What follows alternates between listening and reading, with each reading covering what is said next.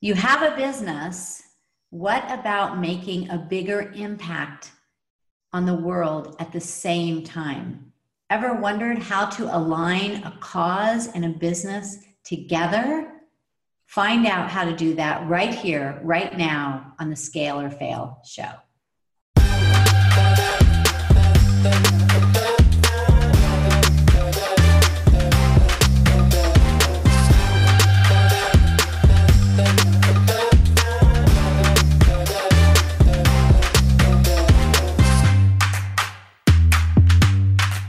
Yanik Silver is the founder of Maverick 1000, a private invitation-only global network of top entrepreneurs and industry leaders. This group periodically assembles for breakthrough retreats, rejuvenating experiences, and impact opportunities, to date raising over $3 million with participating icons. He redefines how business is played in the 21st century at the intersection of more profits, more fun, and more impact. He is also the author of several best-selling books, including Evolved Enterprise and Maverick Startup. Yanik's lifetime goal is to connect visionary leaders and game changers to catalyze business models and new ideas for solving 100 of the world's most impactful issues by the year 2100. And we're going to talk about that today. So Yanik, thank you so much for being here today. I'm excited. Yeah, I'm excited too. I love talking about this. Yeah. So you have been a business owner like from early on. We have that in common. Can you tell me and the audience of business owners here today a little bit about your journey up to where you are now? Yeah, for sure. I mean, it's got to start with my dad and my parents, who immigrated from Russia in 1976. And pretty quickly after coming here, my dad ended up starting his own company, a medical equipment sales and service company. Like almost any family business, you end up working for your family, and there's probably no child labor laws that were that were in effect there. But I was definitely working for him, doing all sorts of things. But then at 14, I was telemarketing, calling on my own clients, selling latex gloves. At 16, the deal was I got a car if I would go out and cold call doctors. I mean, oh my gosh, like 16-year-old punk kid, trying to look older with a shirt and tie and walking around trying to talk to 50, 60-year-old doctors was very interesting. And I realized pretty quickly that cold calling really sucked. And but one of my doctor clients, who I sold him his entire surgery center, he and I became friends, and he gave me a Jay Abraham tape, and he's like, you seem like you like this marketing stuff.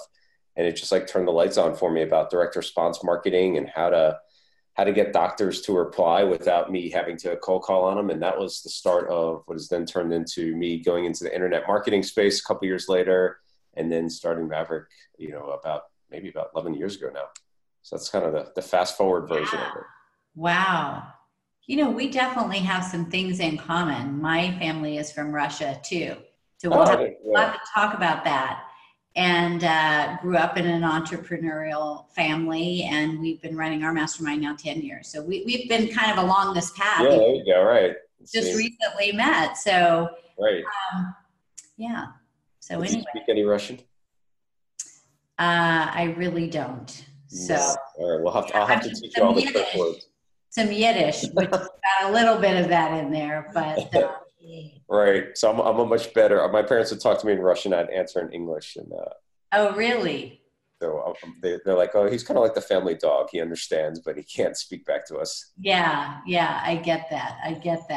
So, you're an expert in business. You're an expert in startups, but you've also taken businesses to the 7, 8, and 9 figure. I mean, some real enterprise businesses. And the topic I've been talking a lot about lately is scaling. It's my book, Scale or Fail. Right. You have to do things really differently when you start getting to that higher level. And I know these are the business owners that you work with and that you connect with. Along the way, what do you feel have been the biggest challenges in scaling? Yeah, it's a great question. And so just for clarification, for transparency, so I've run multiple 7-figure companies myself, but not 8 or 9. But I've worked with a lot of our members are at that 8, 9 level. And so I help advise them. What I've seen is there's there's a couple stages of business. One is, I call it stage one, is where you kind of jump out of the airplane, you're building the parachute on your way down. You're like, oh, this is a great idea. I hope it works. Stage two is it does work. And all of a sudden you're on this trajectory like this, you're getting accolades, profits are coming in, might be getting press, all sorts of things are really working, and you're scaling up like this. And then there's like this point where it kind of levels off, and it levels off with either your own passion or the profits. Like, just things aren't the same things that were working before aren't working anymore. And this is, what I call stage three. And it's like, it can either be like this golden handcuff moment where you continue doing the same things over and over again, or you innovate and you have to cross this chasm and make this leap. And where I think the greater leap is where you connect your head, your heart, and your higher purpose. And the head is the business smarts and the marketing side. And then the heart is what's the impact that you want to do, and your higher purpose even, we can talk about that, but what were you designed to do? And so I work a lot with entrepreneurs who have already experienced success, and they're like, okay, now what? That's that great question of now what? And the same thing that got you to where you are is not going to be the same things that take you to that next spot. Yeah. What got you here won't get you there. Right. Sure. That saying, I love that. And I do think that, when you get to that stage three, as you call it, and a lot of businesses die there because I think you do lose that heart. Yeah. You have to, if you can reroute and connect with that, that's really what's going to pull you through to that higher level. For sure. Yeah. I call it like falling back in love with your business, so sometimes it's reinventing what's going on in your business. Sometimes it's selling it. Sometimes it's taking a break and reevaluating where you are. I mean, for everyone, so I believe in like cycles and then cycles within cycles. And for me, it seems like it's about a 10-year cycle. Like, then there's something that I'm like, I'm kind of done with that chapter. And what's the next thing, and what does that look like? And a lot of entrepreneurs, they get stuck in doing the same thing every single day for, they're like, oh, I have 30 years of experience. And do they really have 30 years of experience, or do they have 1 year of experience 30 times that they're doing the same thing? Yeah, that's a really good point, because, it's human nature. You get stuck in habit. Yeah. And, actually, I found a diagram of it. I realized I have it on my desk. Oh, you did? So I'm a doodler. So look at that. This is the airplane as you're jumping out of the airplane. I love it. And then if you can see that is all of the twirly lines here. That's like, yeah, exactly. It's never this straight arrow, even if you think it's going to be. And then you make your way up here to stage two. And then over here is stage three. And it is like this chasm that you're leaping off into, either this golden handcuffs or, deciding to take that next evolutionary leap. Yeah, that's wild. In my book, I have 5 phases. So it's interesting. We've been on this. Oh, yeah, look at that. Yeah. but do you have doodles? Yeah, phase 3, I call it the ringleader, because it's a circle, and that is something that you want to pass through. You don't want to live there. Yeah. But I love the illustration. Yeah. I've always been a doodler. If you see me looking down, it's usually because I'm like doodling something while oh my God, look at that. around. But great. That's supposed to help with ADD. Did you know that? Yeah, I've heard that, and I heard you can supposedly take in more and concentrate better, and so all those things I'm good with. So giving back is a big part of your life, and so how did all of that start? Yeah, well, so I'll challenge you on one thing, because I started as a copywriter. So to me, words are really important. Like, our words create our world, and a lot of entrepreneurs will use the words give back or giving back. And to me, that implies guilt. Like, it means that we've taken something as entrepreneurs. And I think as entrepreneurs and to stay in business, the only way that happens is by being value providers, right? So that's our give and what we do. So, before anything ever happens, like, entrepreneurs are giving and making the world better from just what they do and being value providers. Very true. So, like, the language that I like is either creating an impact or just giving, because even just psychologically, subconsciously, it gets into this guilt driven, I need to give back. but I do think there's this beautiful circular path that can happen from like this learning, doing, teaching, and teaching can also be part of the giving. And so that can be this beautiful cycle. But you asked about how did I get started with that? I don't know. It's Well, what was the different. calling inside of you where you were like, okay, I need to make this a big part of Yeah, it just continued growing and growing when I saw the impact that it could have on not just myself, like personally, because it's kind of weird. As humans, we're wired to want to give. And it's like, if you start, the most like selfish thing that you can do is actually be selfless. And it's really weird and odd. And it's just like this beautiful biology that we're wired with. And when you stop and look at it, like the times when you're happiest are usually when you're giving or you're making a difference or doing something, whether it's for one person or, a million people. And yeah, I think you really touched on something that's so important because I think people feel like, oh, I have to wait until I get to a certain level and I have this stash of right. cash and then I can give back. But if you wake up every day saying, what can I give today? Yeah, How can I share? How can I make a difference? And weave it into your every single day. exactly. Yeah. And that's what I talk about in Evolved Enterprise in the book about. So there's these interesting dynamics that are happening. I call it this major seismic shift going on. It's like to me, business is never going to be the same again. And you can either embrace this change, which is embracing where your heart is anyway. Like, we talked about connecting your head, your heart, your higher purpose, like getting that in alignment. Like it's almost like this juxtaposition and people don't believe that you could actually make your business better by creating an impact and giving and so forth. But it really does work because this is the way. So consumer buying behavior is changing. Consumers want to buy products from companies that have a greater mission, a greater purpose, and they're willing to either spend the same and change, the brand loyalty is dead.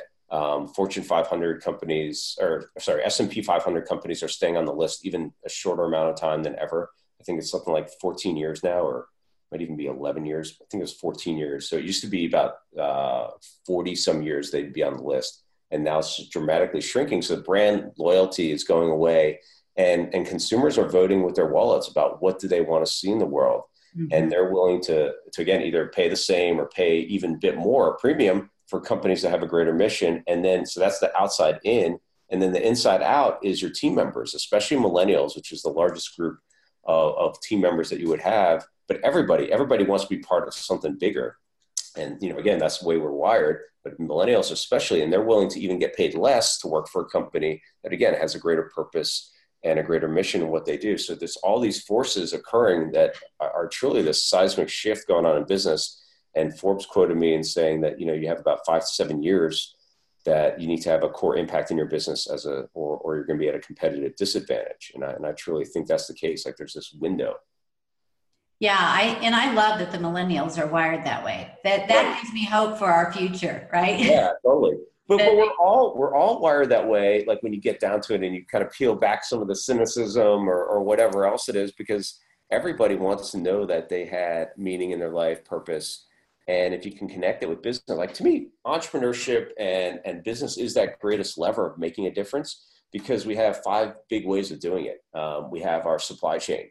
So all the things that we're buying through our companies existing right now, if you started taking a peek at it, you don't have to do it all at once, but you can start looking at, okay, where, again, we vote with our wallets and as companies, we have some pretty big voting power as well. So it's like, okay, what values are represented from these vendors that we work with? And could we maybe move some of that to another company that serves, I don't know, that has a greater impact than what we do. So we used to put on a lot of events and seminars, and we switched the people that would stuff our bags to a group called Opportunity Village in Vegas, which work with special needs population and giving them employment opportunities. And it was just Love that. it was one little thing, and just looking at what can we do. And we've done all sorts of things. We also continue putting on very high end events now, and we look at, okay, how do we want to show up? Because the ocean became a really big impact piece for us as we've been starting to learn more and more about it with one of our key partners.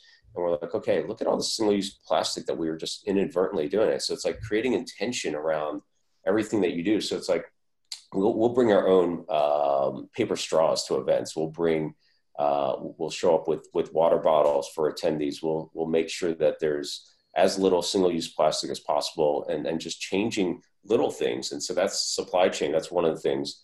The other is your team. So I call it empowered employment, like thinking about ways of bringing in maybe underserved populations that actually could become a competitive advantage.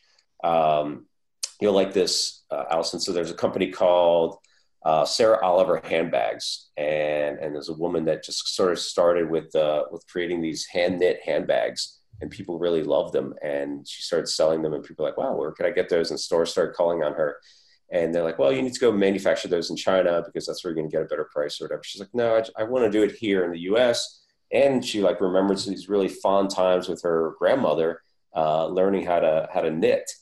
And so she went to a local community center and said, is there anyone here that would want to, knit these bags with me? And she got, I think, something like 10 or 9. It was like 8 women, one man to knit. And so now that's like part of the entire story and identity. So it's like, it's a great, again, marketing piece. I love that. But then she's also giving these people a purpose. Exactly. Right. Or an outlet. Yeah, and it's not even a handout, right? It's like it's part of the story and core identity, and that's what I love about when you start exploring, what I call an involved enterprise. It's moving from transactional to transformational company, where you're changing the identity of everyone that's served by the company, to a transcending company, where you're even looking at how to change then completely the business model. And so that empowered employment is one of them.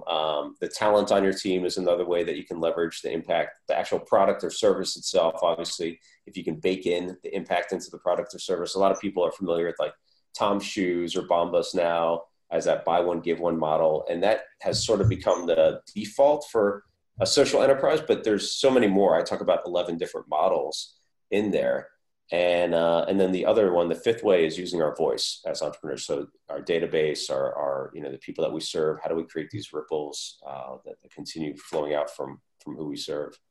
Yeah, fantastic. Wow.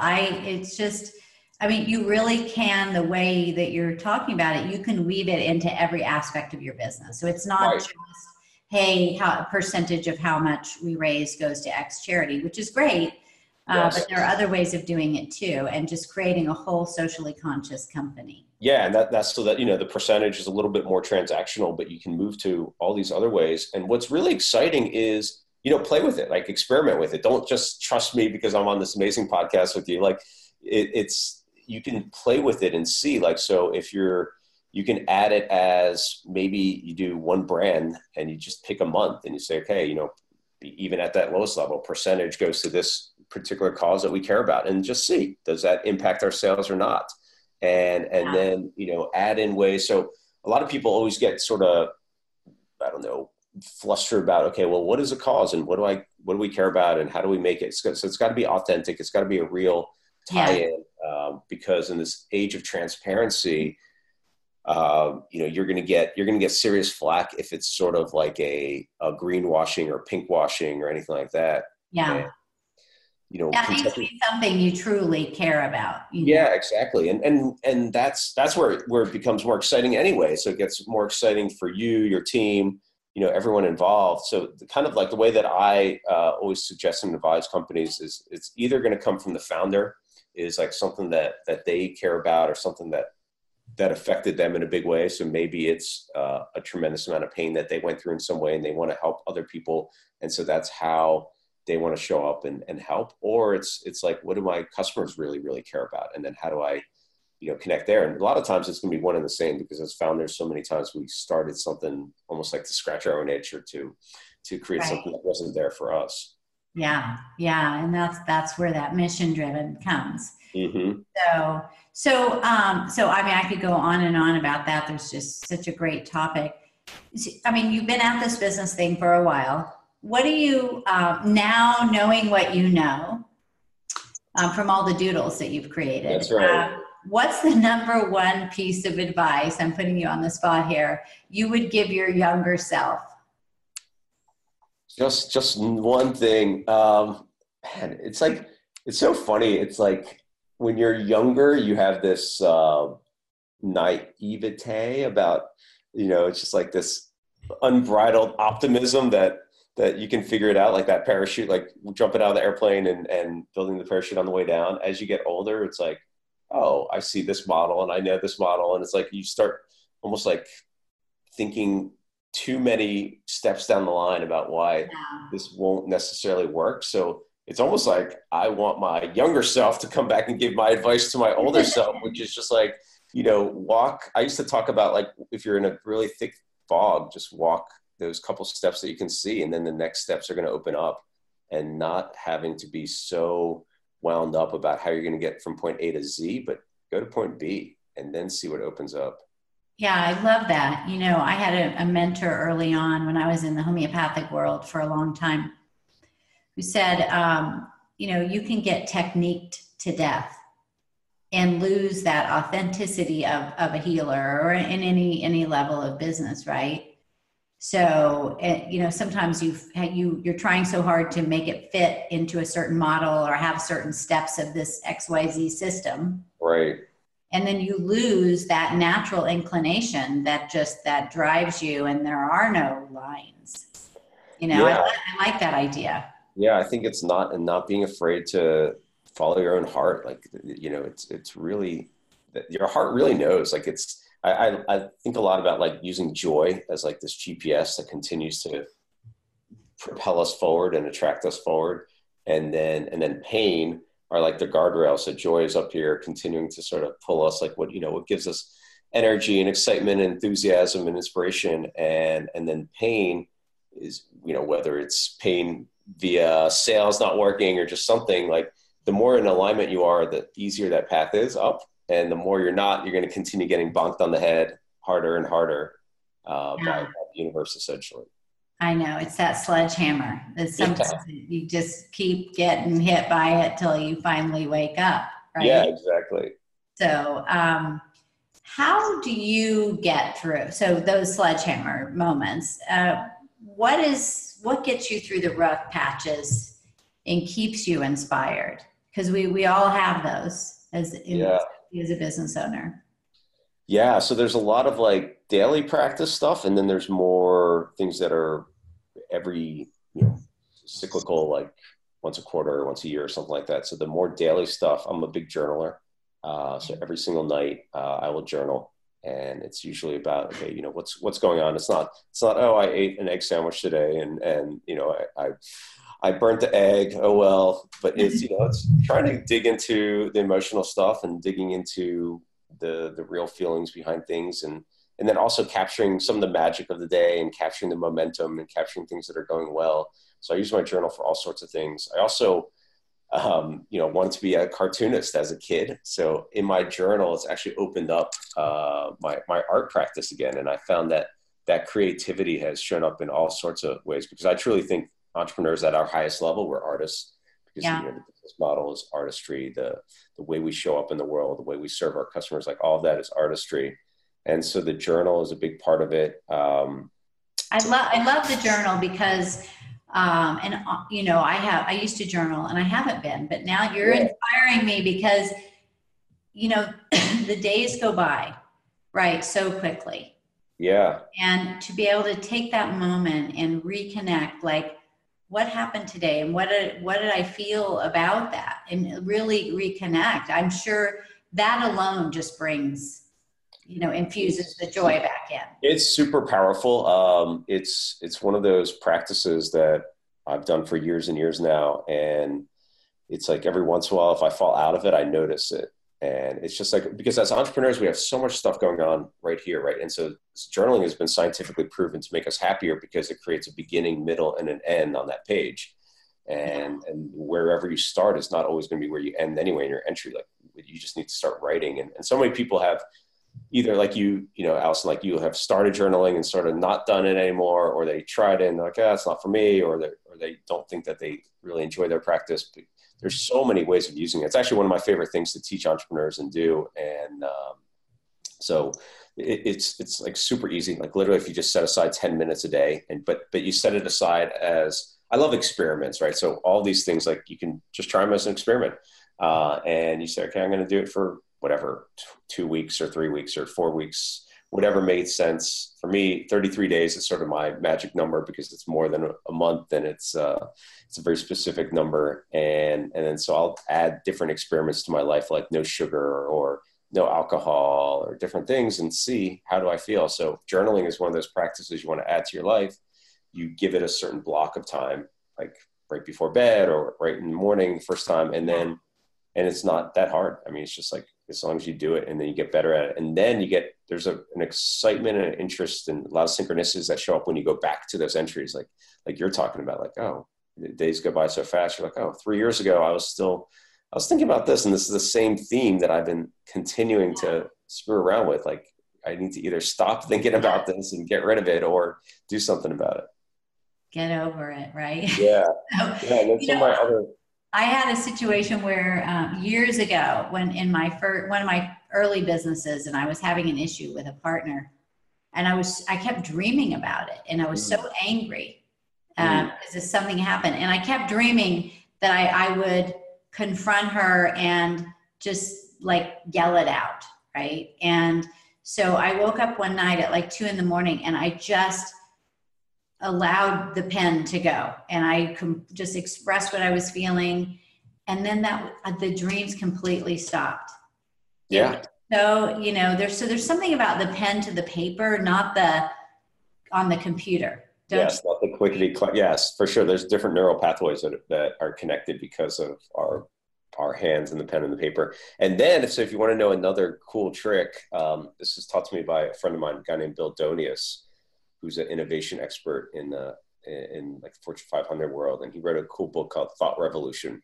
And so it's based on a technique actually from a child psychologist. And so if I'm right-handed, and so you would take your left hand, your non-dominant hand, and write. And it seems so weird. Like the first time you try it, you're like kind of laughing. You're like, oh my God, I can't read this. But there's a playful nature to it. And then also it like opens up a deeper wisdom. So it opens up another part of our brain. And it's a more of a whole brain practice. And so I'll write questions to myself in my journal. And I love questions because your questions dictate your answers, and the better the question, the better your answers. And so then I'll write the question, I'll write out some answers with my dominant hand, my right hand, and then I'll come back in with my non-dominant hand, and I'll get different, more meaningful responses. I'm going to try that. Try it. It's awesome. I love that idea. And it kind of takes you back to your childhood when you were like trying to figure out how to write. Yeah, totally. Yeah. So that sounds very cool. And if you're journaling, use some pens. I love the colored pens. Yeah. Oh my gosh. Totally inspiring me. Totally. I'm serious.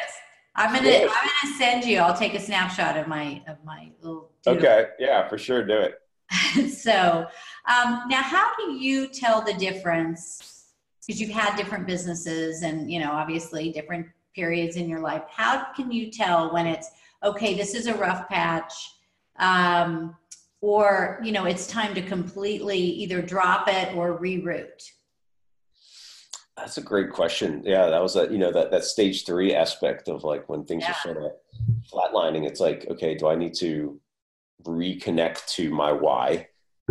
Why did I end up starting this thing anyway? And like, to me, everything's about intention, the intentionality of what it is. And so if I'm still continuing to push at what the intention is and feel like I'm making a difference there, then I'm on that right track, and I'll keep looking for the new model and the different ways of doing things. But if I wake up more often than not feeling uninspired and just like, use your body as a mechanism for really figuring out where you are. Like it's totally normal to have off days, but if they stretch into weeks and it stretches into like just avoidance of all the things that used to give you energy, then it's time to really look at what you want to do for real. And it's I have a saying which is it's always scary it's frequently scary to follow your heart, but never wrong. And that's so true. Like, jumping off this cliff. And I have this thing actually that Sophia on my team, that you met Sophia, she had created from this one trip that we did to Necker Island. And it was actually from my journal. It was like the first time I ever read anything from my journal. And it said, that says trust the universe has even more in store for you than you can imagine. Trust the divine timing, trust your crazy ideas, trust your wings will grow when you leap, trust your nature, trust you've been encoded with a cosmic alarm clock, trust the signs, symbols, and synchronicity sent to you. Trust the co-conspirators catalyzing your conscious evolution. Trust the perfect unfolding of your understanding, and trust your divine connections. So every once in a while I look at that. Oh, And I'm I like, love that. You got to send that to me because I want yeah, to hear that. I just think that is so beautiful. I think that's so beautiful. You can't, it's kind of like if you're in a relationship and the love's not there. I think Barbara Streisand and Neil Diamond did a song on that, but mm-hmm. it's like you can't make yourself feel that. And I know that Right. feeling, and I knew coming to the end of certain businesses, it's like, it's just not there.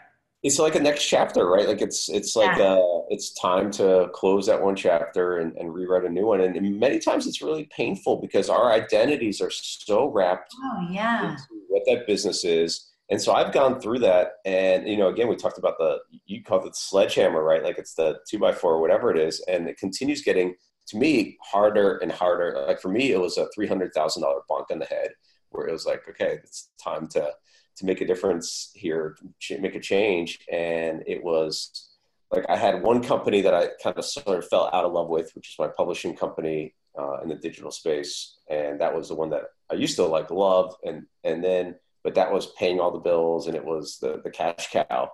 And then I had this other thing, which was Maverick, that I was just exploring, and I was paying from here to here, and sponsorship deals and all these things and propping it up. And it was like, I had this sort of open checkbook and $300,000 in, my wife's like, so what the hell are you doing?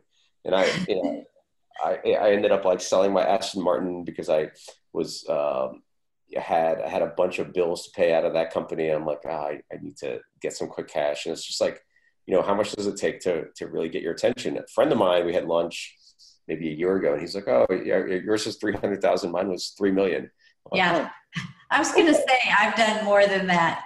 I'm like, okay, that's pretty good. And so it doesn't have to be money either, right? Like, so things continue to get your attention. It could be health. It could be relationship stuff. Oh, yeah. It's all these things that force you to look at, okay, what are you doing? And then recalibrate and see. And then it's your ego's kind of tied into that too. I know for me, when it's just been hard to let go because it's like, it's your baby and this is, your community or whatever it is, right? And walking away from that feels hard. So, and I think there's, something to be said for even mourning, right? Like there's true loss that can happen with that. And then that's how you have to create a new, I've gotten better at this because I just went everything for a certain amount of time was just easy. It turned in, anything I touched sort of turned to gold. It was super easy, simple. And then when I did something that I thought was that connection of head, heart, higher purpose, I'm like, okay, this is my real thing. And it was really difficult to do. I was like, this is so strange. And I love it. It actually forced me to turn back to my more spiritual roots from way back, because that thing I read to you about the trust, I would never have written or even considered something like that. It really forced me to open up in a whole different way of surrendering, and also opening up to, is there a greater story here? I love the deity Ganesh, which is the elephant headed Hindu deity. And he's known, most people know him as the remover of obstacles, but he's also the placer of obstacles, which I love. So it's like the obstacles are there in your way to actually move you towards your true dharma or your true purpose of what you're meant to do. And that's really exciting, because I look at, okay, that $300,000 sort of detour and the sideways meandering really forced me to get clear on, I didn't want to build an adventure travel company. That wasn't the ultimate intention, but it forced me to say, okay, the real mission here is to change the way business is played, and to work on creating an impact with these people that have the greatest leverage and reach, and doing some really interesting thing in the world. And so what does that look like? Well, let's talk about that. Maverick. Yeah. 1000. What, tell us about Maverick and what led you to create it. Is that's what you're talking about now? Yeah, exactly. So it started off as Maverick Business Adventures, where it's just like, okay, I want to go off and do these great, amazing, wild adventures with my buddies and friends. And we, the essence always remained the same, which is interesting. But the expression has changed. And the essence it was like three interconnected circles, a dollar sign, a happy face, and a heart. And so we would have business sessions in the middle of Baja, Mexico. We're riding dune buggies and doing all sorts of great stuff. And there'd be a charity element and maybe mentoring of young entrepreneurs. So it was like the pieces were always there, but it wasn't, the business model wasn't right, or I couldn't figure it out from that standpoint. And then it really forced me to look at, okay, this is not an adventure travel company I want to build. There's something more. And we changed the name, actually using that left-handed writing, which I think the question was something like, what would your 111-year-old self tell you? And so the answer that I got was light 1,000 suns who can each light another 1,000 suns. And it's a really beautiful image of, to me, a sun is a universe creator. It's someone that nourishes life everywhere. And then this idea of lighting another 1,000 suns is just so remarkable. And then later on, I didn't even know this, but I found that in the Bhagavad Gita was a quote about 1,000 suns. If 1,000 suns were to rise in the sky all at once, it's something like all darkness would be illuminated or cast away or something. It was really a beautiful sort of, confirmation that I was on the right path. And so that is the real intention of what we're doing is how do you light 1,000 suns who can light another 1,000 suns? And what does that look like? And we've changed it from the dollar sign to a tree, and the tree represents growth. Like, how do you grow yourself? And that's why we'll do all sorts of, I think sort of business speakers and content for the most part are ubiquitous. Like if you really want to find someone, you can get them on YouTube, right? But it's the deep connection that happens. And so I really believe in finding ways of creating deep connections and unusual situations for people where they might be dressed up in Alice in Wonderland, magical garden clothing, or we, surprise them and take them on a zombie crawl or something, or who knows what it is.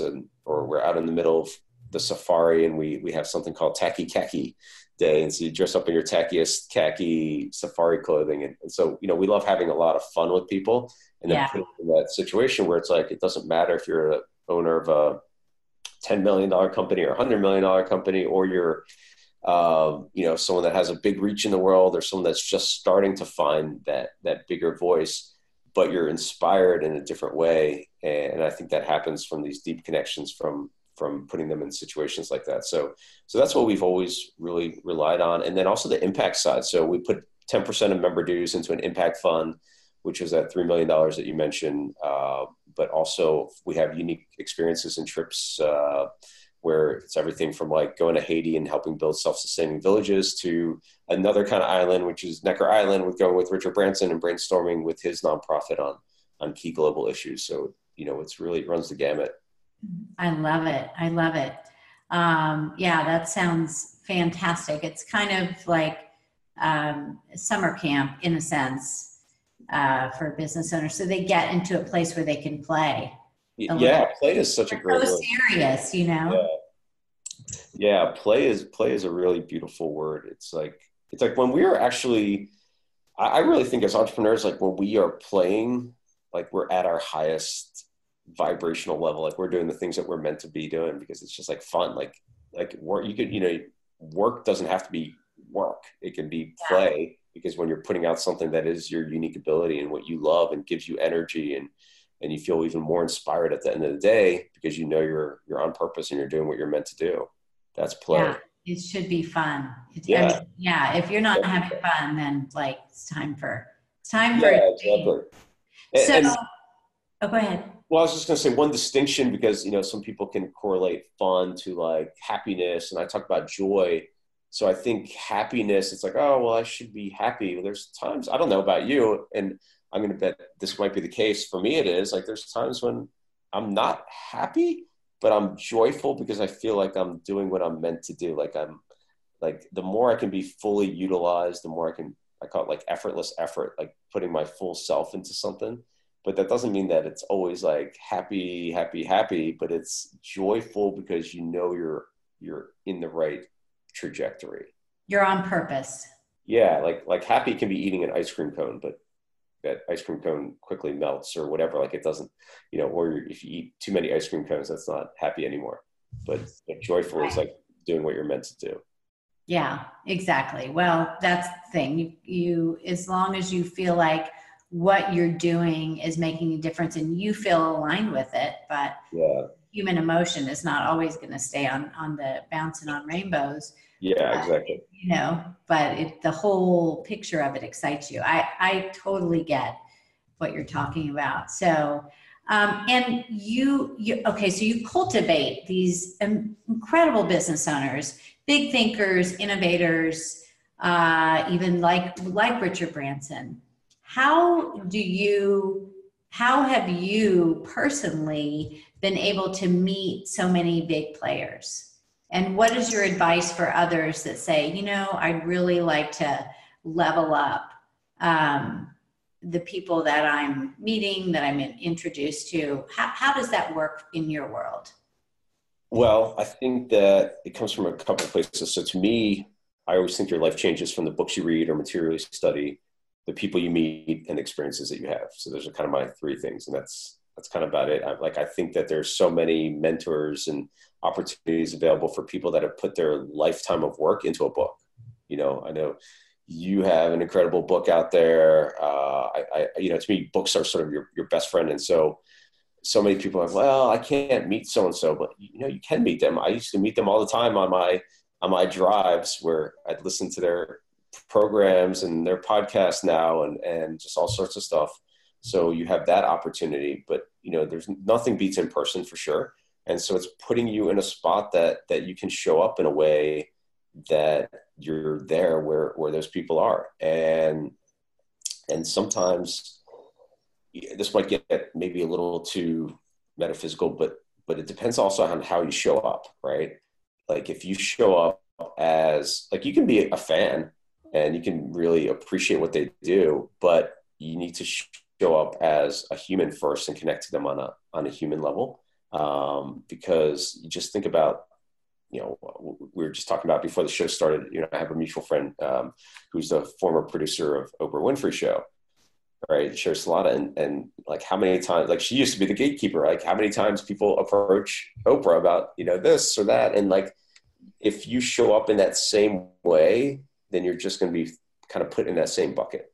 And so I always looked at, first of all, where is my genuine, authentic connection? Because not every business icon or celebrity I connect with on a deep resonance level about who they are and what they care about. Like, so Branson and I definitely do. It's like we can talk about space. We can talk about how business makes a difference in the world. And we have a lot of fun together. Like I dressed up as a showgirl once and surprised him in front of like 3,000 people. And oh my God, hilarious. It's amazing. And he loves that humor thing. Right. So it's like, how do you show up in a way that also is, and I've learned to step more and more into it because he's my biggest business hero, right? Like, so it's hard to be like, oh, and just keep it at that level. But if you don't, then you're beholden to them or waiting for them to sort of acknowledge you in some way or whatever. Like you need to show up as a whole person, like be fully whole yourself. And then you're not waiting for someone else to bestow upon you, I don't know, whatever it is. So that's one way. I mean, in a more practical way, it's like you just show up where those people are. And I know you run an incredible mastermind group. It's like you want to show up with people that are thinking big, who have great vision, who have great energy, who are, positive, optimistic about the future. And that's where things happen. I mean, it really is like, I don't like the expression of who it's not what you know, but who you know, but it comes down to that sometimes because it's not just who you know on a transactional level too. It's more about who do you know on a deeper level? Like who do you truly have a bond with that those are the people that are looking out for you and you're looking out for them. Yeah, it is. And it does elevate you, because you have to show up at a higher level. You have to work on yourself and you have to show up at a higher level, and it just energetically, and I am into the woo-woo stuff. So you never feel like you're too much for me. I was a homeopath for 20 years. So. Oh, that's right. Right. Yeah. Actually, I love homeopathy. I think I already get people think I'm weird. So, But that energetically, you just surround yourself with people. It's who you're plugging into. It's something Carolyn Mace, I don't know if you know who she is, but she wrote a book, Energy Anatomy, years ago, one of my favorite books. And whatever tribe you're plugging into. And for sure. If the tribe is as a low resonance, it's going to pull you down. If it's a higher level energy, it's going to pull you up. Exactly. And our bodies know it, right? Like it's like, I'm trying to teach my daughter who's 12 this lesson about her friends. I'm like, okay, well, how does this friend make you feel? How does this other friend make you feel? And it's like just getting her to stop for a moment, and we can all do that, right? Like how does this tribe make you feel? How does this person, how does this partner, how does this joint venture partner make you feel? Like it's just about us quieting, almost like that part of like that wants to explain away something or coming back into our intuition and gut. And you had mentioned like, how do you keep connecting to what's real and what's important? I think meditation or mindfulness practice is huge. It doesn't have to be meditation. That's become a bigger and bigger thing, but I found that to be a huge part of making sure that I'm on track and listening to that inner voice and getting deeper guidance. Yeah. Wow. We could talk for hours and hours, That would be fun. Really fun. We will definitely need to do that. And I love all the things that you're up to. And you have some gifts for our because this is also, some people are watching, some people are listening, depending on what platform. And you're going to give away some cool stuff. Do you remember what that was? I don't remember what it was. Okay. You have the first 2 chapters of your Evolved Enterprise and 11 Evolved. Oh yeah. That's actually a really cool one. Yeah. So we have the first couple chapters of Evolved Enterprise, and then we have this really cool infographic that we created about the 11 different impact models for Evolved Enterprises. So it's a nice visual representation of all the different models and how you can apply them. Cool. Well, we have a library, and you can go to AllisonMaslin.com/library, and you will get these 2 downloads plus all of the other downloads we've had for our shows. But if people want to reach out to you, Yanik, or learn more about what you're doing, what is the best way for them to do that? You can pick up the book, Evolved Enterprise, wherever books are sold. I blog occasionally on yaniksilver.com, YANIK Silver. And then if they're a high-level entrepreneur, they should check out maverick1000.com. Fantastic. Well, very cool. This has been so much fun. And I really am excited about all the things you're doing. And now you've inspired me, I'm going to start journaling again. Oh, good. All right, yes. I got to get some different colored pens and stuff. There you go. It's a lot more fun. Yeah, for sure. Text me a picture of a couple of them. Okay. I will do that. And thank you all for watching or listening. I hope you've enjoyed this. I definitely have. It's been a blast. And Yanik, thank you so much. Thanks, Allison. For being with us. So for those of you, get out there and elevate yourself, because you are worth it. And until next time on the Scalar Bell Show, we will see you soon. Bye, everybody.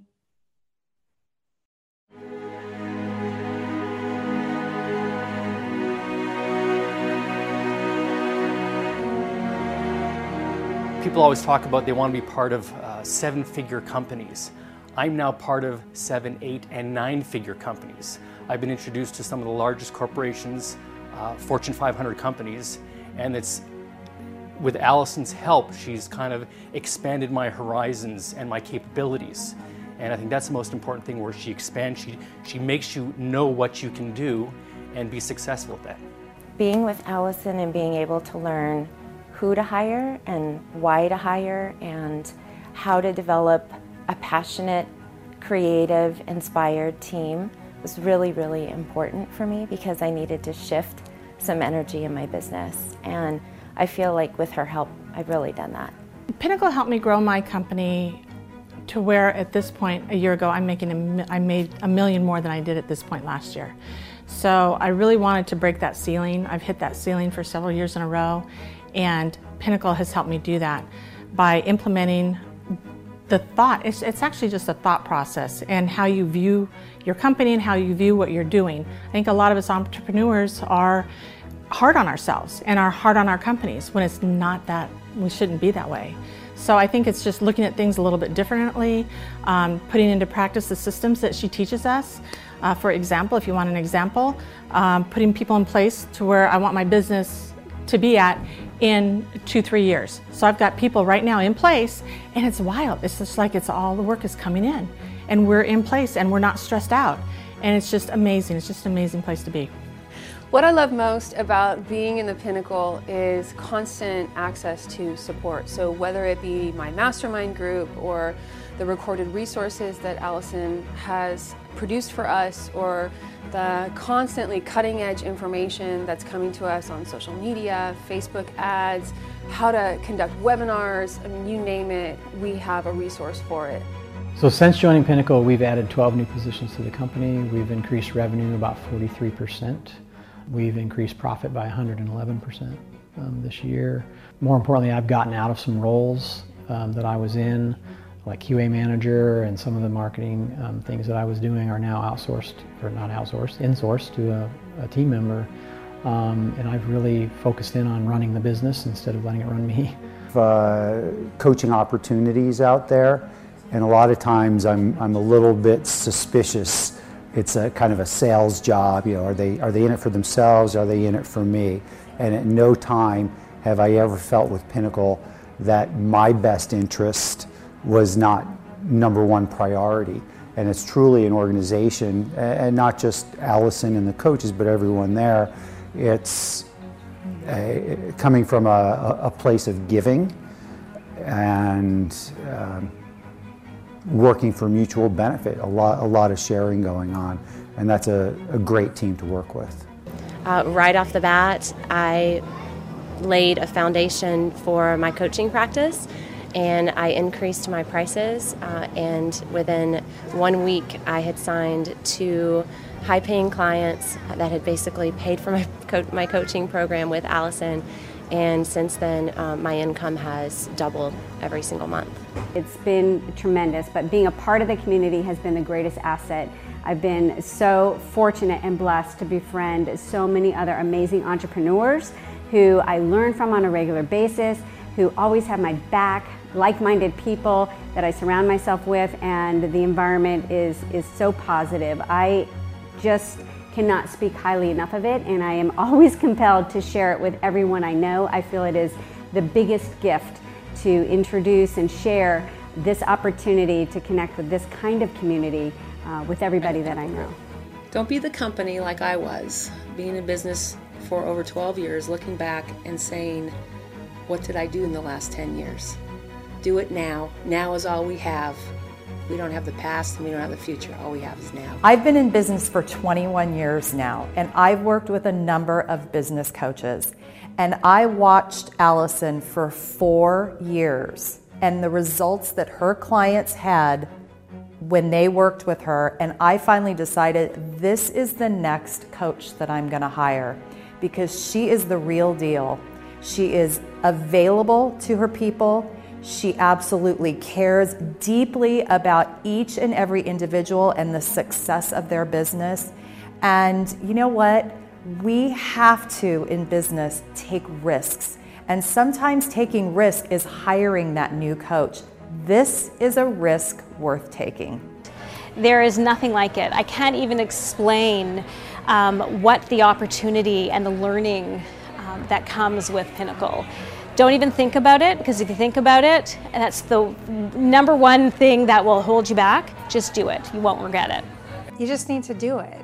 I mean, you have to stop being on the fence. You have to get off the fence is boring. The fence is, honestly, I was on the fence for, I was on the fence for maybe 2 years. And it was a horrible fence to sit on. I hated the fence because the fence kept me stuck. And it was when I finally jumped off the fence that my business skyrocketed.